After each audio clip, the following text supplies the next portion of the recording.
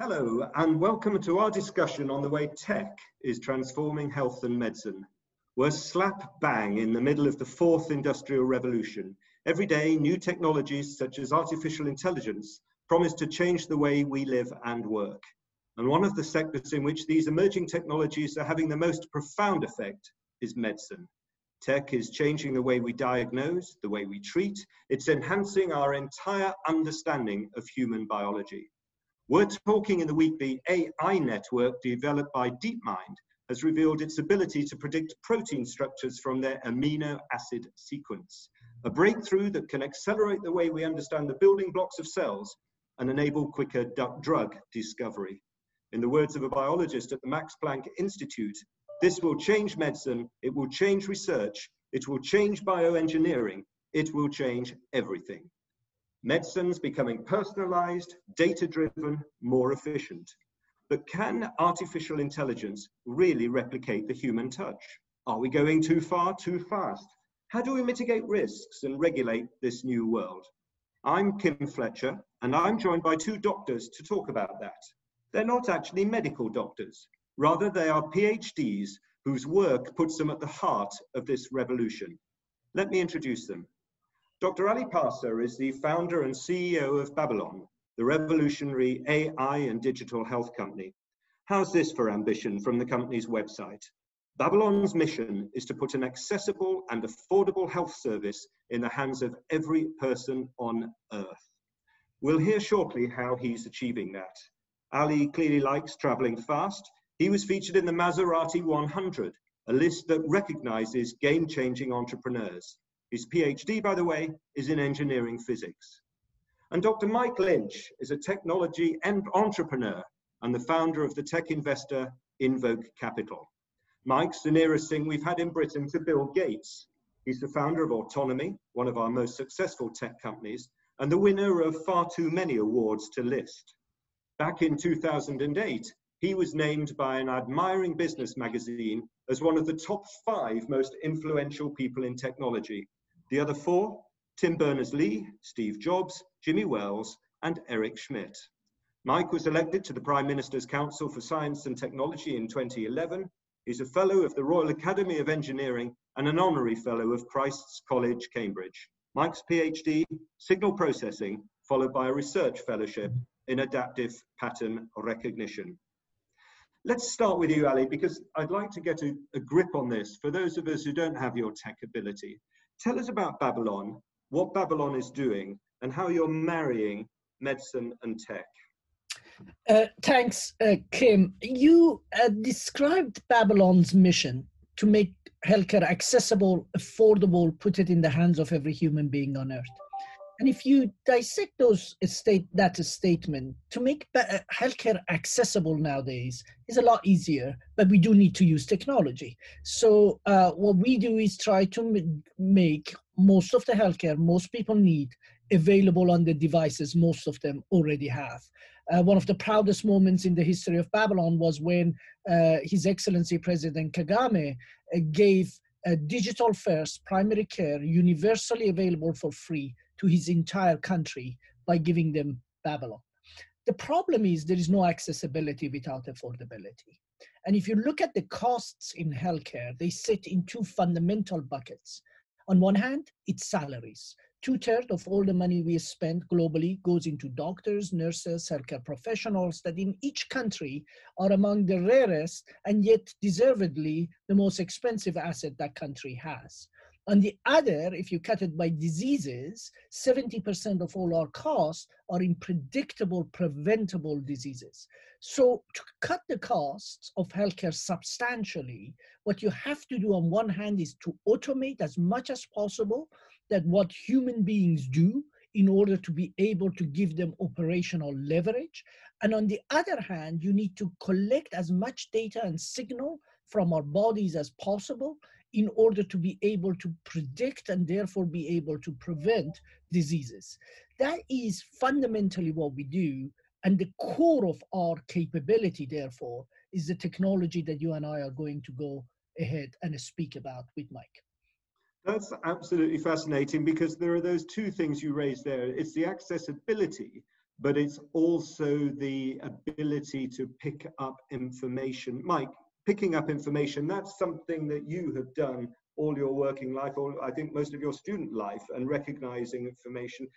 Tell us, this is a hard question, but can you give us a framework to work with here in terms of the role of tech? How big is it? The stuff we see, and presumably there's a huge amount we don't see. So obviously you can have operational things, you know, we might think about things like automating, getting appointments booked, electronic patient records, that sort of thing. Fairly obvious, and the interesting thing there is in some ways healthcare has been a little bit slower than you might expect to adopt some of those things. Then you have another big category, which is tasks which traditionally could only be done by a human, where recent advances in things like artificial intelligence are now showing performance which is on a par with a human. So, for example, looking at scans and interpreting them in certain cases recently, results from technology there are on par with the practical results that you get with a human. And obviously that means that you have the ability to process and look at very much larger numbers of scans. Then we have some of the much more difficult and controversial areas. So for example, diagnosis, you know, a few years ago, there was a statistic that 11% of NHS diagnoses were actually wrong. So we start from a point where actually, you know, even doctors make mistakes. And every time we make a mistake, not only can it lead to much more costly and longer treatment, but obviously we can have much more adverse medical outcomes. So the question is, can you support that process and make that accuracy better? But the most interesting opportunities are really coming from two things. We have a very large amount of data that we didn't have in the past. And we now have the ability to go in and analyze that. So for example, some things that might seem rather prosaic, but actually cost a fortune: accidents in hospital, someone slipping over, and the treatment and outcomes that are caused by that. Well, having large amounts of data can allow us to look at the causes of such things and optimize them so that reduce those. But perhaps the most interesting one is the move towards personalized medicine. Up to now, medicine has generally worked on a more cohort type basis, an idea that treatment for a disease is something which would be applied across most of the population. However, that's not what humans are like. We have very specific differences in our genetic makeup and our phenotypes, and that leads to interactions that are very different with diseases, but also interactions that can be very different with drugs. So one of the things that we're seeing is some incredible advances, for example, in the management of cancer from a clinical point of view, by actually personalizing and truly understanding that, for example, lung cancer is not one disease, it's upwards of 10,000 variants. If you can imagine a world where we're going to be that personalized and things are going to be that specific, then you can see that we really have no other choice other than to embrace data-driven technologies. Thank you. And I knew we could rely on you to give us some buckets that we could actually compartmentalize in that way. I'd like to get on to the really technical stuff a little later. First, just looking at the immediate applications. Ali, I was going to say we've come through. We haven't come through. We're in a stage of the COVID crisis. How has that played out for Babylon? And what's been the responsibility, what's been the help given by tech in that? So you're absolutely right that we will come through this pandemic as we have come through every other pandemic in human history where we had significantly less capabilities than we have today. So but the cost of this pandemic has been huge, not just economically, but also in life. I lost my own father to this pandemic. Yesterday, United States lost more people on a single day to the pandemic than it lost in 9/11. So we've paid a huge cost for this pandemic, and I hope we come out of it learning the single most important lesson the pandemic taught us, which is, by the way, the foundation of how we created Babylon. The foundational insight behind Babylon was that we spend all of our time in healthcare fixing broken people. We wait until things go wrong, and then we will spend money in sick care. That's what you and I used to do 20 years ago with our cars. We will drive it until it breaks down, then we fix it. Nowadays, nobody does that because we buried enough sensors in our cars and we service them regularly. So therefore, cars practically never break down. And they are much cheaper to maintain as a result. What we need to do with human body and what this pandemic showed us is we could not afford to wait for people to get sick. So we started taking draconian measures in order to keep them away from getting infected or ill because our systems couldn't cope. The problem, of course, Kim, is that that is not the only problem that we have been facing. In our country, we've been having crises of mental health, diabetes, chronic conditions have been running havoc across all our health systems, and yet we got used to them. We allow them to happen. We are perfectly okay as a human society to lose 1 million people a year to suicide, most of whom, if their cry for help was heard earlier and something was done about it, their lives could have been saved. So I think the lesson that we need to take away from this pandemic is a fundamental change in the way we do healthcare, which is instead of waiting for crises and emergencies to happen and do sick care, we need to now turn the case around and be able to try and monitor people, to try and keep them healthy. And technology, not just simple technology like sensors, but AI, because all that data that we collect with people are useless unless we can put some insight behind it, is critical in being able to deliver that. We've done it in Babylon during the pandemic period, and while we saw a 13-fold increase in our revenue, we almost saw zero increase in our number of employees, because we just leveraged operationally our technology to be able to use the same number of doctors to deal with significantly more patients. Do you recognize that picture, Mike? Have you been sitting through this crisis thinking, right, we need to resolve, here's a cleverer way to do this. I wonder if we've done enough. Have you seen opportunities where tech could play a further role? Well, I think one has to separate a normal situation from a true out of the blue crisis. Yeah, I would completely agree with everything that Ali has to say about, prevention of long-term medical conditions, things like the diabetes epidemic, etc. But I think it's unwise to fold that into thinking about the epidemic, although this particular coronavirus does tend to do better in cases where there's an underlying morbidity. You only have to look back at various flu epidemics in the past where actually the most likely people to die were some of the healthiest. So it's a separate situation. It's actually been a fascinating game of two halves in that we saw this incredible scientific effort with the vaccine, and we now have a completely new approach, an mRNA vaccine. And that method, the mRNA method, is going to affect, I suspect, cancer and a whole series of other things after this. And ironically, the fact that mRNA has gone through the regulatory process so quickly because of this crisis is probably a good thing for other diseases follow. But I think we've also seen a real failure. When you look at the organizational issues around test and trace, logistics, the app, the way in which the problems on an international scale have been dealt with, the ability of the political system to respond and manage the situation. One would have hoped that by comparison of our forefathers, given that we have this magical technologies, even just at the basis of a computer be able to manage logistics, we would not have got ourselves into quite the mess we have. And I think there's going to be a very interesting question for us as a society as to what got in the way. In the past, we had people having to ride around on horseback to sort out things, and we had no ability to tabulate. Now we've got incredible communications, we've got incredible machines, and yet we've hit a different problem. And it's to do with the fact that we haven't resolved some pretty fundamental issues when it comes to things like healthcare. We get ourselves in a real mess over privacy, for example. And that, I think, has been something that, because we didn't have a framework that was accepted and sorted out, just as it's held back the use of technology in the health service, I think it held back our response to the pandemic. So perhaps it's time to sort out some of these problems that have been lying there where tech meets healthcare? Well, I think two really interesting questions from that. The first, do doctors like guys like you, or are they suspicious of guys like you?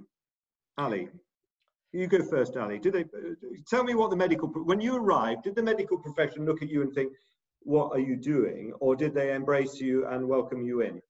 Doctors are like every other group in society. We are now NHS's, for instance, largest primary care practice. We built it over 2 years, a larger practice that it took people a lifetime to build. And we're the largest employer of GPs, I understand, in the country, for a single company to employ them, that is. So all of these people love working with us. They show 3 times more satisfaction than the average BMA survey does with their job. We have a huge amount of support among groups of doctors on different medias. And yet we have a group of doctors who absolutely dislike what we do, and they dislike it on a variety of different reasons, right? And that's okay, because you will see exactly the same distribution of adoption of technology in any other trend in society. Doctors get a bad, if you want, a bad reputation for being anti-technology or antiquated. In my experience, doctors are no different than any other group. It's just that their voice get heard probably a little bit louder. So those who are anti get a bigger platform sometimes, as do those who are pro something. And we see it, by the way, in this pandemic debate. For every person who says that we should do A as a response, there is another person who says we should do B, and then an equally strong women group that says we should do C. So I think doctors' distribution of adoption of technology among doctors is the same as any other group in the society. Interesting. And let's look at that privacy argument, Mike, which you raised. You know, in the old days, we were always brought up on that cliche, I'm a doctor, trust me. We're scared now, aren't we? Because it's I'm big tech, trust me. And we're a bit more worried about that somehow, because it seems impersonal. You're no longer having to dig up our bodies to investigate how the human body works. You've got access to a huge amount of our data, and you can kind of look inside us. And what's more, it becomes a commercial property. Isn't that behind the privacy issue? Well, I think there's a series of aspects, and I'd actually slightly disagree with Ali, having spent the last 20 years bringing advanced tech into the professions. The two that are most resistant are the doctors and the lawyers, which is, I think, quite interesting. Now, it's a very nuanced point in that if you give a doctor a better, monitoring system, heart and vital signs monitor, they'll obviously grab it. But there's a slight sort of distrust, I think, of things that are seen as somehow could be interpreted as replacing some cognitive aspect of the doctor. And it's the same with the lawyers. And the only thing I can think is that they're both professions that in reality have to guess from time to time. A doctor doesn't necessarily know the answer. They have to make, their best guess. And there seems to be in professions like that a little bit of concern when something's coming into that process. And that's why, for example, we do see diagnosis support tools not getting the take up that you would have expected them to have had by now in the technology cycle. So I think you've got a definite effect there. That is going to change. I think you have a younger generation who are more comfortable with technology, and then you have no choice. The more that personalized medicine comes in, then the more that this is all going to happen. And it's a change. It's just slower than you might have expected.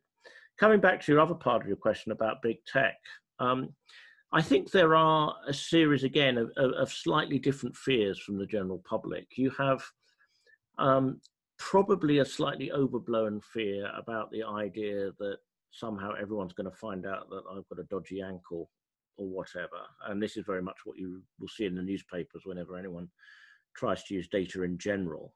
That, I think, is something where the debate has failed because the advantages of doing some of these things have not really been well explained to the general public. So they see the fear, they see the disadvantage, but not the advantage. And of course, ironically, having an electronic healthcare record well encrypted in a good computer system is far more secure than having it in the good old days of paper in the surgery with the receptionist's intern daughter seeing it. So different situation. The big tech one is interesting. There is a distrust of big tech. I think it's very well founded. People do understand now that as they use these systems, information is put together, and because of the more powerful technologies that are out there, it can all be fused together. And the question is, what is that information used for? Who owns it? And how can it be misused? And, you even have national boundary issues here. So, for example, do I really want my healthcare records going off to a server in the US where they have the US Patriot Act, and those can be immediately looked at without going through a court process? So there is a well-founded fear of big tech. And I think it's one of the things where, whether it's valid or not, it would be very unwise not to go very sensitively with the general public. It's better to win a series of small battles than overreach. So, for example, Google's project with the Royal Free that kind of rebounded a bit because it wasn't well enough explained, and then suddenly there was a reaction to it. It's probably an example of how not to do it. So it is something that is difficult. There are actually some really difficult technical problems at the center of it. So, for example, it may seem a very good idea to take a large amount of NHS data and then use it to look at, for example, the efficiency of treatments. And the first thing that someone technical will say to you is, well, you can anonymize that data. And of course you can, but actually the AI technologies are now so powerful that for a relatively rare disease, you could also de-anonymize the data. And the day that happens and that gets run in a newspaper, we all go backwards 5 years. So it is something we need to be really careful about, how we bring the general public on this journey, even if there are undoubted great benefits to going on it. That's absolutely fascinating. I came on expecting to be reassured, and you were going to tell me I was a Luddite and I was better off being healthy and not to worry about anything. But now I'm going to start fretting all over again. Is it something that we are going to regulate successfully in this country, do you feel? Does it require, is it just a regulatory matter and it can be sorted with goodwill? Yes, I think it needs some very forward and brave regulation. I think, in a sense, it is a classic government role where they need to take a position about, for example, who owns your own medical data? What can it be used for with bulk consent, and what must be used for with specific consent? And I think if we had that framework in place, which will require some brave political act, because no matter what you do, it will be criticised, then we move forward and we can start to get the benefits. And I think one of the things that the technology world needs to do is make sure that we are communicating the incredible benefits of taking these steps forward, which do in reality far outweigh the risks. But to ignore the risks and just tell the general public that they're being a bit silly about this isn't going to work.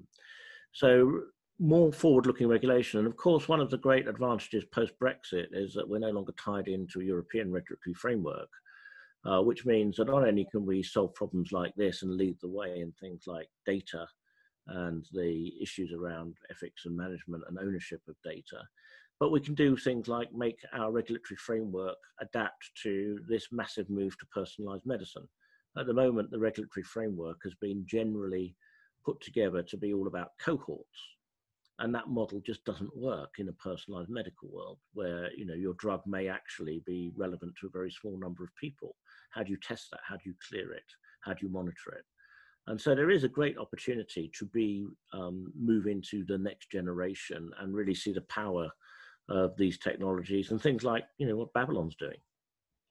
And talking of what Babylon is doing and this idea of independence and an ability to make our own course, you've chosen to be in Britain as Babylon, even though you're an international business. Why is that? Is there something about British tech?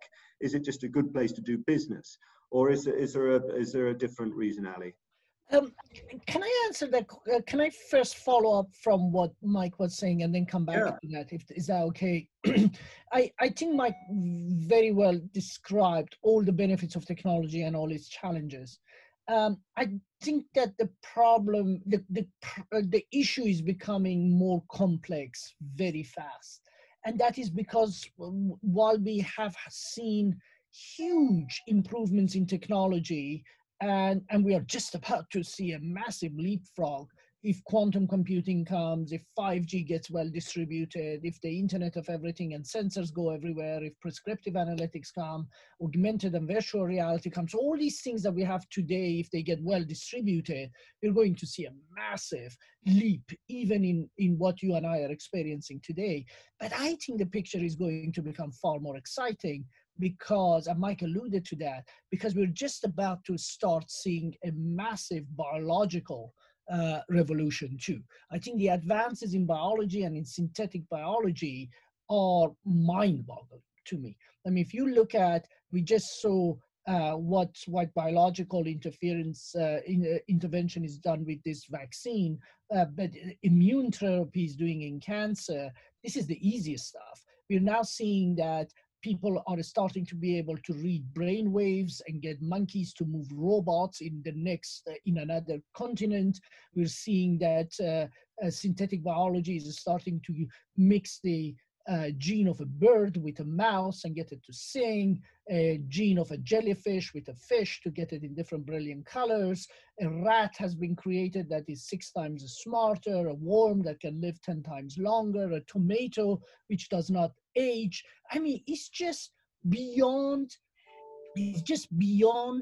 our wildest expectations, if you wish, the kind of things that biology can bring in. And some of these biological improvements now is because of the technological improvement that we have. So to your point, the work that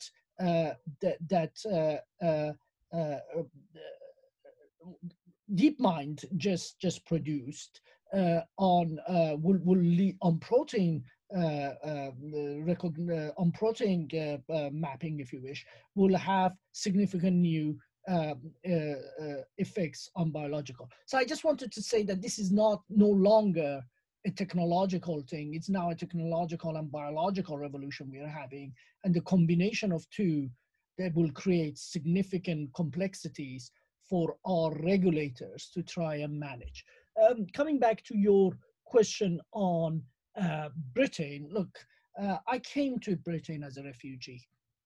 This country, I was 16 years old. I was on my own. I'm one of these guys that you see on TV trying to walk their way into the country. This country has been incredibly good to me, and I am amazed. It's been welcoming, hospitable. I am forever grateful to it.